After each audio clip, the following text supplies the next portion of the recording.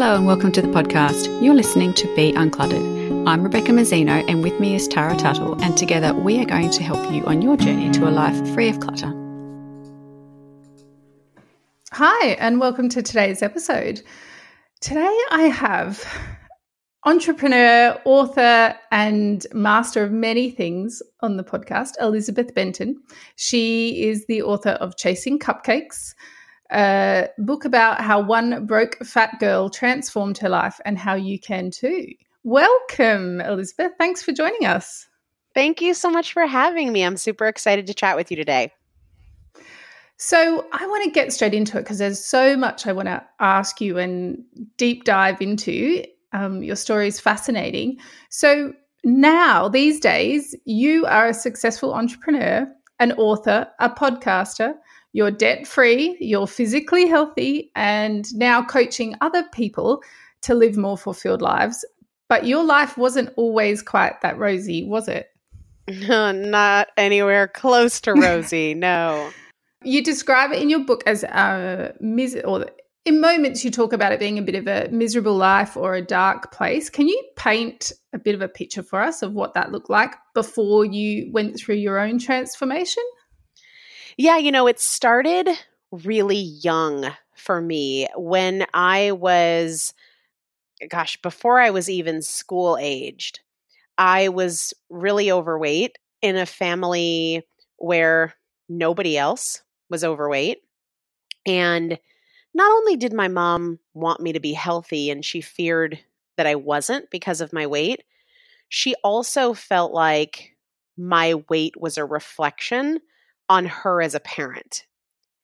And so because of that, she put a ton of pressure on me starting when I was just 5 or 6 years old to lose weight. So my food was severely restricted. I had to run while she followed me in the car in the dark in the morning before school. I weighed myself in front of her every day until I was a teenager. And not only did I have a very clear sense that I didn't fit in and I wasn't good enough, I also had this notion that my body was wrong and that I needed to fear putting on weight, even though I was a growing kid, and I had to have as the highest priority weight loss. But at the same time, food was so restricted that if I could ever get access to stuff that my mom wouldn't let me have, it was game on. So I had this very strong dichotomy in my life between, on the one hand, I wanted to lose weight so that I could have my mom be proud of me. And on the other hand, I wanted to eat everything that wasn't nailed down because it was off limits. And that grew over time, both the desire to lose weight and the desire to go whole hog totally overboard when nobody was looking. And that caused a lot of depression. It caused a huge lack of self-confidence, a lot of hiding, a lot of shame. And then that took form into other areas of my life. It bled over into my romantic relationships and feeling like I was never good enough and like I had to hide what I was eating and hide my body. And it bled over into finances and this notion that more was more, and also deprivation was the way to go. So I ended up kind of bouncing back and forth between excessive spending and excessive restriction. And yeah, life was a mess. So how long did this go on for before you transformed? Like what age, were you when you were still living like this? Oh gosh, mid-late 20s. This continued through college, post-college.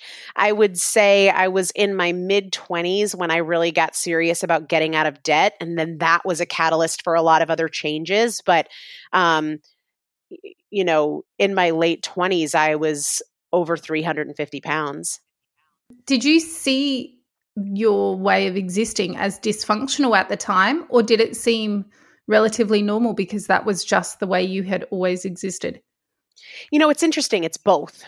So I was deeply unhappy and I desperately wanted my life to be different because I was so unhappy and I really hated myself and almost everything about myself. But at the same time, it was the only way I knew to be. So I felt like I wasn't equipped to make big changes because it was the only way I knew, but I did desperately want to change. So in the book, you talk about this quote by Rumi, which was a bit of a catalyst or the spark that kind of started your entire transformation. The quote is, "Why do you stay in prison when the door is so wide open?" This quote helps you realize your ability to choose your own path, and you talk about that. Can you tell us a bit more about this aha moment that you had? Yeah, at the time, I was working for a dietary supplement company and I hated my job. I was good at it and I was getting promoted pretty regularly and I was taking on all sorts of new responsibilities, but I was very unhappy in the role and I put a lot of pressure on myself and I also accepted a lot of pressure from other people. And I would wake up every single morning with this anxiety about checking my email. I didn't want to see, what problems had unfolded overnight or who was angry at whom overnight and what mess I was going to walk into in the morning. I literally would have anxiety every single morning just over opening my email and over the time that my boss would come into the office. I just had this paralyzing anxiety and I dreaded every day because of it. And on the weekends, I would stay on top of email because the last thing I wanted was to come in on Monday to a train wreck and people having expected me to be on top of it over the weekend. And when I heard that Rumi quote, "Why do you stay in prison when the door is so wide open?" I was like, yeah, nobody is forcing me to work here. Nobody is making me show up every day. At the time, I wasn't applying for other jobs. I wasn't looking for other options. And yet I was complaining about that job every single day. I was married at the time. And I would say the thing that I talked about the most was work stress and work problems and work drama. And our relationship was very much almost one of colleagues coming home to complain about work until we went to bed. And nobody was forcing me into that life. I was choosing it when I got in my car and I drove to work every single morning. And that's when I was like, why would I complain about this circumstance that I choose to stay in? And the more I thought about that, I was realizing I was doing the same thing with my weight, with my health, with my finances. This thing that I complained about, that I thought about constantly, I was in those situations because I created them and I continued to create them. That's really fascinating. And did you feel some element of, I guess, being a fraud or being a bit of an imposter, working in a supplements industry where it's all about health and nutrition and that kind of thing, and then having this really dysfunctional relationship with food and with your own body and your own health? Did that play on your mind? Oh, not only did I feel like a fraud, people would criticize me at work events all the time because part of my role was working with the field and educating the field about our products. So here I am presenting to thousands and sometimes tens of thousands of people about health and different products to promote health. And I'm up there at 350 pounds. It not only made me feel like a fraud, I was being a hypocrite. And that was a huge source of stress. I was embarrassed every single day when I went to work, every single day when I met a vendor, every single day when I met a client. I can't even fathom how that must play on your confidence and your self-esteem, just that repetitive, I'm not good enough, and not just day after day at work, but you had been living that for years, since you can remember, since you were a child, like trying to measure up to this standard and always falling short. Yeah, it was very familiar. So I think that if I had felt so equipped and capable, if I had felt good enough in other areas of my life, it might have been more disconcerting or more of a problem. But it was all I knew. So while, yes, it was very uncomfortable and it was why I was desperate for change, it was also just reflective of every area of my life. I really want to get into some of these mental shifts that you had to make, which, transformed not just one area of your life, but every area. But before we get to that, I want to acknowledge a chapter that you have put in your book. It's pre-part 1 of the book. And for a chapter, you give the reader advice about how to get the most out of the book. And personally, I haven't encountered that type of thing in a self-help book before. So I feel like generally authors will just launch into the content, whatever they're trying to, help you with, be it, growing your business or, building your self-esteem or becoming more mindful or whatever it is. They just launch into what they're trying to teach you. But you kind of stop the reader dead in their tracks and bring the attention to the idea that the learning can be rushed, but taking action can't be. And I felt like you slapped me between the eyes. I'm sitting in my bed. I'm like, oh, she's speaking directly to me. She knows me. And for me, like the way I consume these types of books when I read them, is that I'll race through it and learn it all and then pop it back on my shelf and, nothing changes. And I think a lot of us are probably quite guilty of that. And you mentioned people feel like they get credit for racing through the book, learning all the information, even if they do absolutely nothing with it, as if just learning the information is enough, even without the action, which it clearly isn't because nothing changes. So I wanted to kind of ask you your rationale for including that section in the book, because it's phenomenal and it has a huge impact. And I think I read the rest of the book with a very different mindset. This is such a huge passion of mine in the work that I do, because what I recognized in myself, unfortunately, was this pattern of voraciously consuming information and having a new strategy and a ton of ideas and good intentions, but never putting them into practice, or certainly not putting them into practice consistently. And what I've seen in other people as I've done this work prior to writing the book is something that I refer to as the gap. And this gap refers to the fact that we live in this world where information has never been more readily accessible. We can learn about nutrition, we can learn about mindset, we can learn about investing, we can learn about improving any area of our lives. And if we look at these as like two separate pieces, the first piece is where you are now, your habits and your patterns and your behaviors right now. And the second piece is what we know and the expectations that we have for ourselves and our ambitions and our intentions. And a lot of people are moving that second piece of what they know and their ambition and their intention and their goals and their strategies. They're moving that piece really quickly because they're listening to podcasts and they're reading books, and what they know is always expanding. But they're not moving in tandem with how they behave and what they do and their patterns and their habits. And so we create this ever widening gap between what we're doing, how we're living, and what we expect for ourselves or what we know is possible. And the dangerous thing when you're not aware of the gap and you're not consciously closing the gap through taking action, we can actually feel worse about ourselves and worse about our lives as we learn more and know more and understand more about our potential. So I did not want to contribute to that gap by having people read this book that raises the standards they have for themselves or increases the belief in how they could change, but then they don't do anything with it, because I see too many people increasing their sense of frustration in themselves, decreasing their confidence in themselves, feeling more pressure and more shame and more guilt because of the rate of their learning without the corresponding increase or change in their actions and their patterns and their behaviors. So as a way of really helping people close the gap, I was like, listen, don't rush this. as you read something that you can put it into practice. You don't get points for finishing another book this month.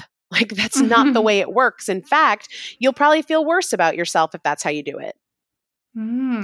I think it was an essential ingredient to the strength of the book, because you hit us with that straight up early on. And it's like, oh, yep, she knows that I just was going to race through this.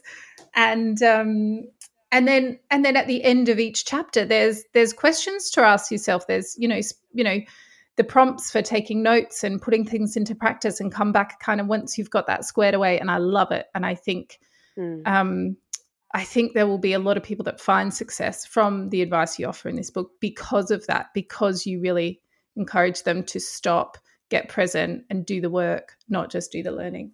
So now let's get down to the nitty gritty, because I'm sure that's what, everyone wants to hear about. I want to hear about your transformation. And like, you didn't just improve one area of your life. You improved your entire life, your physical health, your career, your relationship, your finances. Did you do all of those things simultaneously, or did you just pick one area to concentrate on first, and then when that component was sorted, then you moved on? How did this happen? So I would say that it definitely wasn't simultaneously, but it also wasn't totally isolated. So what I mean by that is I started with my finances. That wasn't my primary goal. I was still extremely overweight and very unhappy about it, and constantly obsessing about every morsel of food I put into my mouth, even when I was binging. But there was something about money that didn't have as much negativity and history and fear and lack of belief. So I just got this wild hair to get out of debt, and I went full force towards that, even though at the time my former husband was not on board. He got on board towards the end, but initially he kicked and screamed his way through that decision. And it was in the process of getting out of debt that I realized for the longest time, I was like, my body's just broken and I can't lose weight because of my hormones, or I can't lose weight because I'm so sensitive to carbohydrates, or whatever it is. And I have to be so strict and it's just not maintainable, and blah, blah, blah, blah, blah.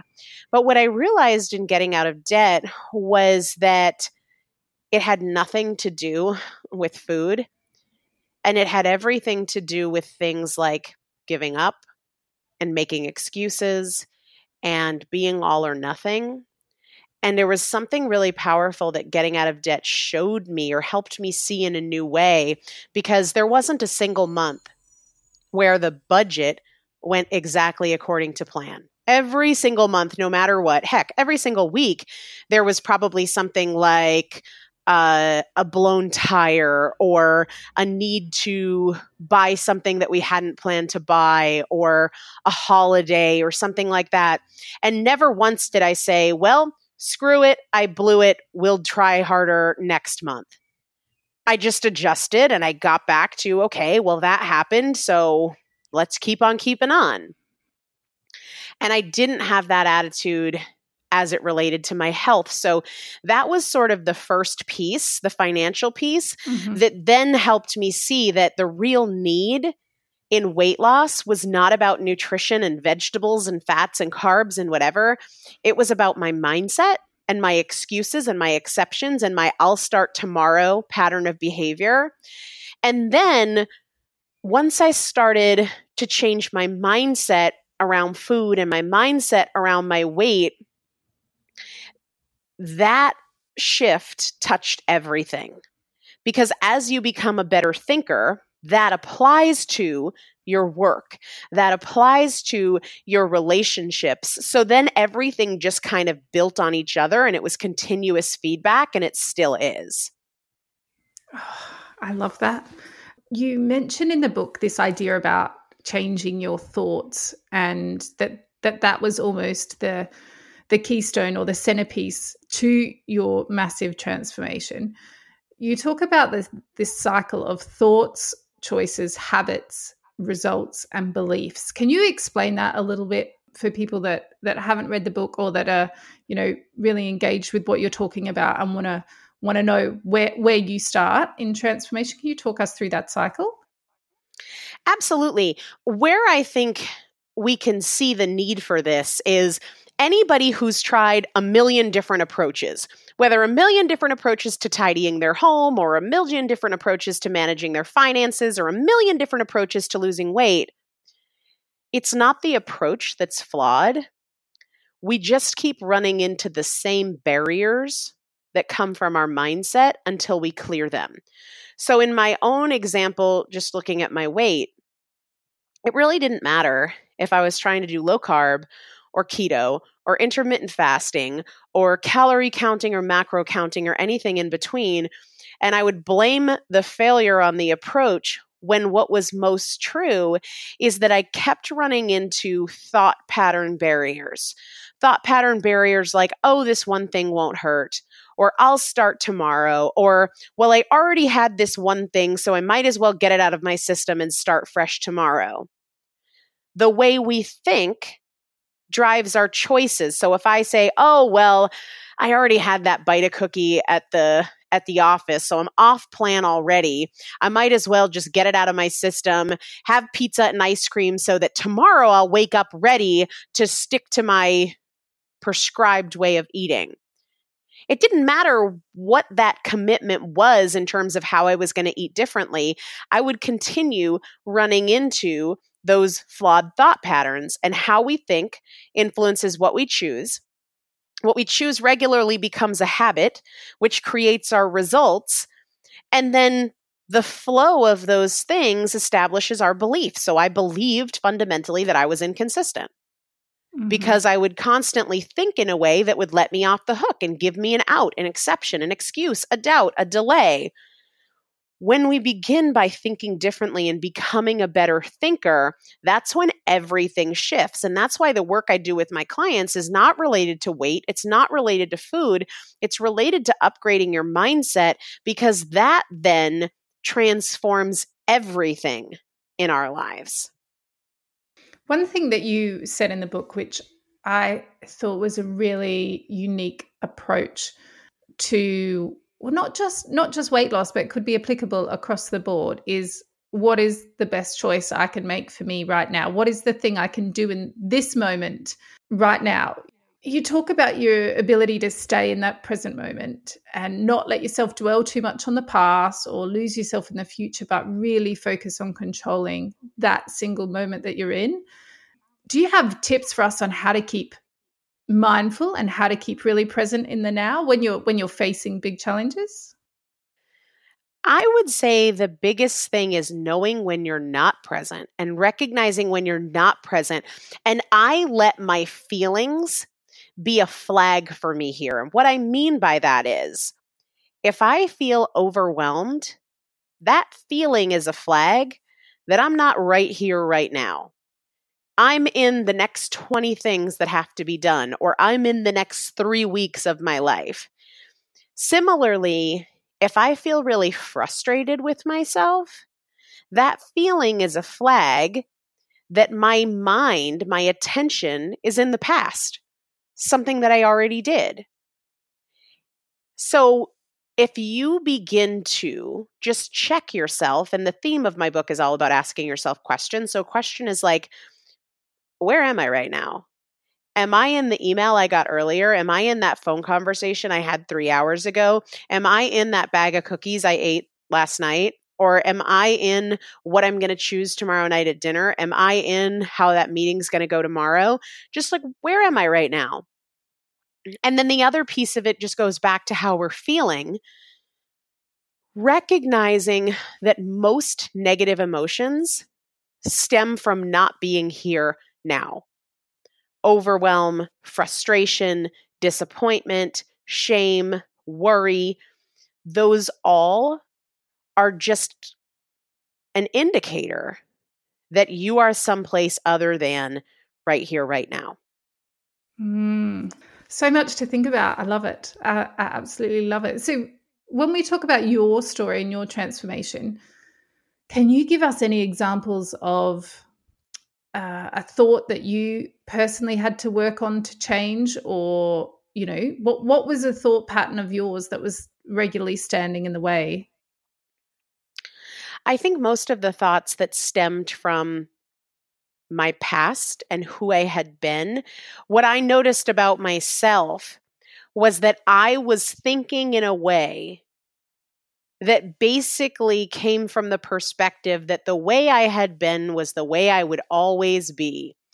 That it was who I was, that I'm just inconsistent. I'm an emotional eater. I'm all or nothing.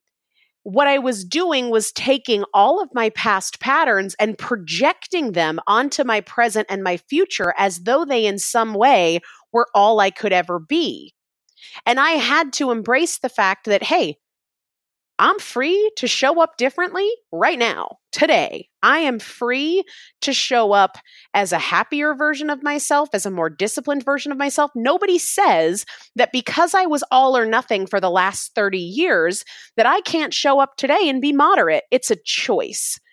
And so no longer limiting my present and my potential with my past was probably the biggest thought pattern that I had to change. And did that show up in some really specific, actions or practices that you were starting to exhibit? Is there something you can pinpoint about moving your body more or making more healthy choices once you kind of change your mindset to say, I can choose how I want to be today. I'm not limited by my past self. Mm-hmm. Is there one practice or one behavior that really showed up once you'd made that shift? I think the biggest thing that showed up when I made that shift was being open to a new way of behaving. So instead of, oh, well, I had pizza, so I might as well get ice cream, it was the decision that, you know what? Just because I've never just had pizza and been done for the night, I can show up differently today. There is no reason to continue to repeat patterns that don't reflect who and how I want to be. Just for today, I can have half a pint of ice cream and not finish the whole pint. Or I can go to the gym for 5 minutes instead of feeling like either I go for 35 or I don't go at all. So I just became more open to the idea that there was not just the old way or the best way. There was a whole spectrum of choices in between the old way and what I thought was the best way. Does that make sense? Yes. And I think, we just don't give ourselves permission to be moderate as well. Like you said, changing that idea of all or nothing. Like I can think of an example in my life where if I think I'm going to go for a run today, it's a half an hour, 40-minute run, or it's no running. Kind of that idea of either I'm all in with both feet, or I'm not in at all. There's no kind of like, well, you know what? I'm going to just plan to run for 5 minutes. I'll just do a bit, because chances are once I'm out there for 5 minutes, once I give myself permission to only run for 5 minutes, then I might end up staying out there for 10 or 20. But because the idea is it's got to be 30, then sometimes that's enough to make me not go at all, because that just seems too hard some days. Yeah, I always say that binary, and I don't know, I think I might have got this from one of Tim Ferriss's books, but it's become one of my mantras, that binary is the opposite of creativity. And binary means like, having two options. So there's the full run or there's no run. That's binary. It's this or it's that. Yep. It's black or it's white. It's yes or it's no. That's the opposite of creativity. And I would do this not just with food, but with spending. I was either on budget or I was off. There was no like, it's an improvement. So when I got really serious about thinking differently, we have a fast food restaurant in the States called Chick-fil-A. And I had been in the habit of going to the Chick-fil-A drive-thru on my way to work in the morning and getting 2 breakfast entrees. And instead of I should have like eggs and vegetables at home, I started going to Chick-fil-A in the morning and getting one breakfast entree. I mean, it to my older self, that would be failure. But because I decided to think about this differently, and it was just, I can pursue a degree of improvement in anything, that opened me up to what is in the realm of possibility in this space between all and nothing. Yes. And look, I think people listening, like a lot of our podcasts, we talk about physical decluttering and, sorting out your bookshelf and tidying up the kids' toys and stuff like that, trying to unclutter your life. And I think one of the biggest hurdles a lot of people face is, I got to do it all, or I just won't even start, or look at, the kids' toy room and go, it's either, immaculate and minimalist, or it might as well just stay as it is. And I think that giving yourself permission to just make an improvement, no matter how small, no matter what percentage, if it's a 2% improvement, it's still an improvement. That you can't let that binary way of thinking be a hurdle that stops you from even starting. Absolutely. I think that's incredible. So one thing that I really want to touch on, that I know that you talk about in the book and on your podcast, is this idea there's a misconception about pursuing external goals to hit internal targets. And that's really insightful. And it explains a bit why people so rarely feel like they're achieving, even when they reach their goals. Can you break that idea apart for us, explain what external goals are versus internal targets and how those things, don't necessarily correlate? Yeah, I think we're very drawn to external goals. Like, I want to save $10,000. I want to pay down $20,000 in debt, or I want to lose 20 pounds or get a new job. For me, I wanted to lose a lot of weight. That's the external goal. But when I ask people, how will you feel that's different from how you feel now when you've hit that goal? What will be different for you? What will be different about your life? What is it that you want to feel more of or you want to feel less of? Then we start to get at the internal target. And when I wanted to lose weight, the external goal was weight loss, but the internal target was that I wanted to feel confident. And I wanted to feel proud. I wanted to feel good enough. So what I was able to do when I was clear on the internal target is pursue that, because there's too many people who hit the external goal, but because they didn't know what the internal target was, they never feel that way and they feel really let down and like, gosh, this goal isn't what I thought it would be. It doesn't feel how I thought it would feel. I had lost weight before and didn't feel confident because I wasn't doing work to feel more confident. I was just doing work to weigh less. I thought that the external goal of weight loss would come with a side of confidence, would come with a side of internal peace, just like a lot of people think that, well, if I get out of debt, I will feel more at ease, more peaceful, less stressed. No, dude, you'll find something else to stress about, 100%. Unless you do the work to become less stress, to change the way you think, to facilitate less stress, or to change the way you think to facilitate more confidence, the external goal won't come with a side of that. So I got to explore, what are some things that make me feel confident? What are some things that erode my confidence? The fact is, they really didn't have anything to do with my weight. When I started to ask myself, what could I do today to feel more confident? What could I do today to eliminate the things that make me feel less confident? The weight started to take care of itself. And that is what I see with all of my clients. When you pursue that internal target separately, the external goal kind of resolves itself. And do you see that as possibly being the key to change lasting long term? Because I guess here we are it's the beginning of a new year, a new decade. You know, people have high hopes and big goals, but so often they fade away pretty quickly. And I wonder if that idea of, you know, pursuing the internal target might be one of the keys to having success long term. Would you say that that's close or that's part of it?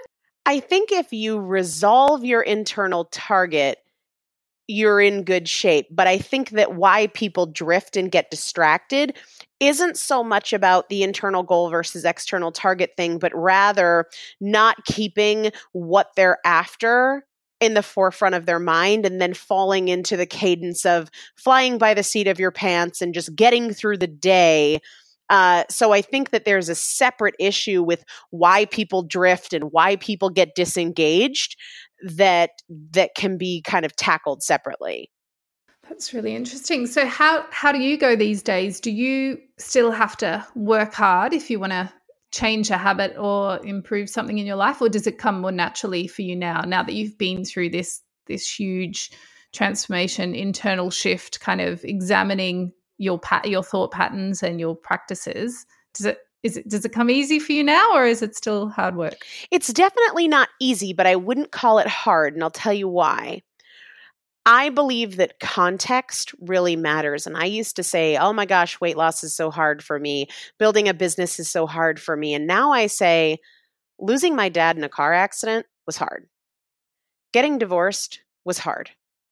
Eating less in a given day, eating better in a given day, taking a minute to review my budget, those things aren't hard. They might take effort.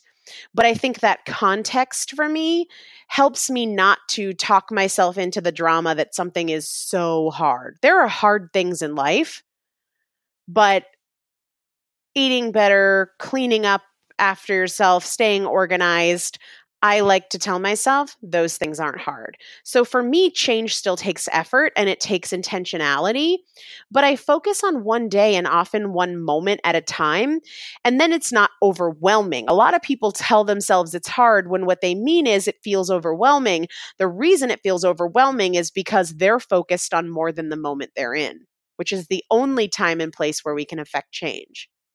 That's right, isn't it? It's that whole idea that you're at the bottom of the mountain and you are looking up and you can see the thousands of steps you have to climb to get where you want to go, rather than just focusing on the step in front of you. Right. And that, you know, and that's the thing. You take one step and one step and one step, and eventually the balance shifts and you can put your head up, look around, and you've come further than you've got to go. But instead of not taking that first step because you're so overwhelmed by what's in front of you, right, you just have to get back to the present. Yep.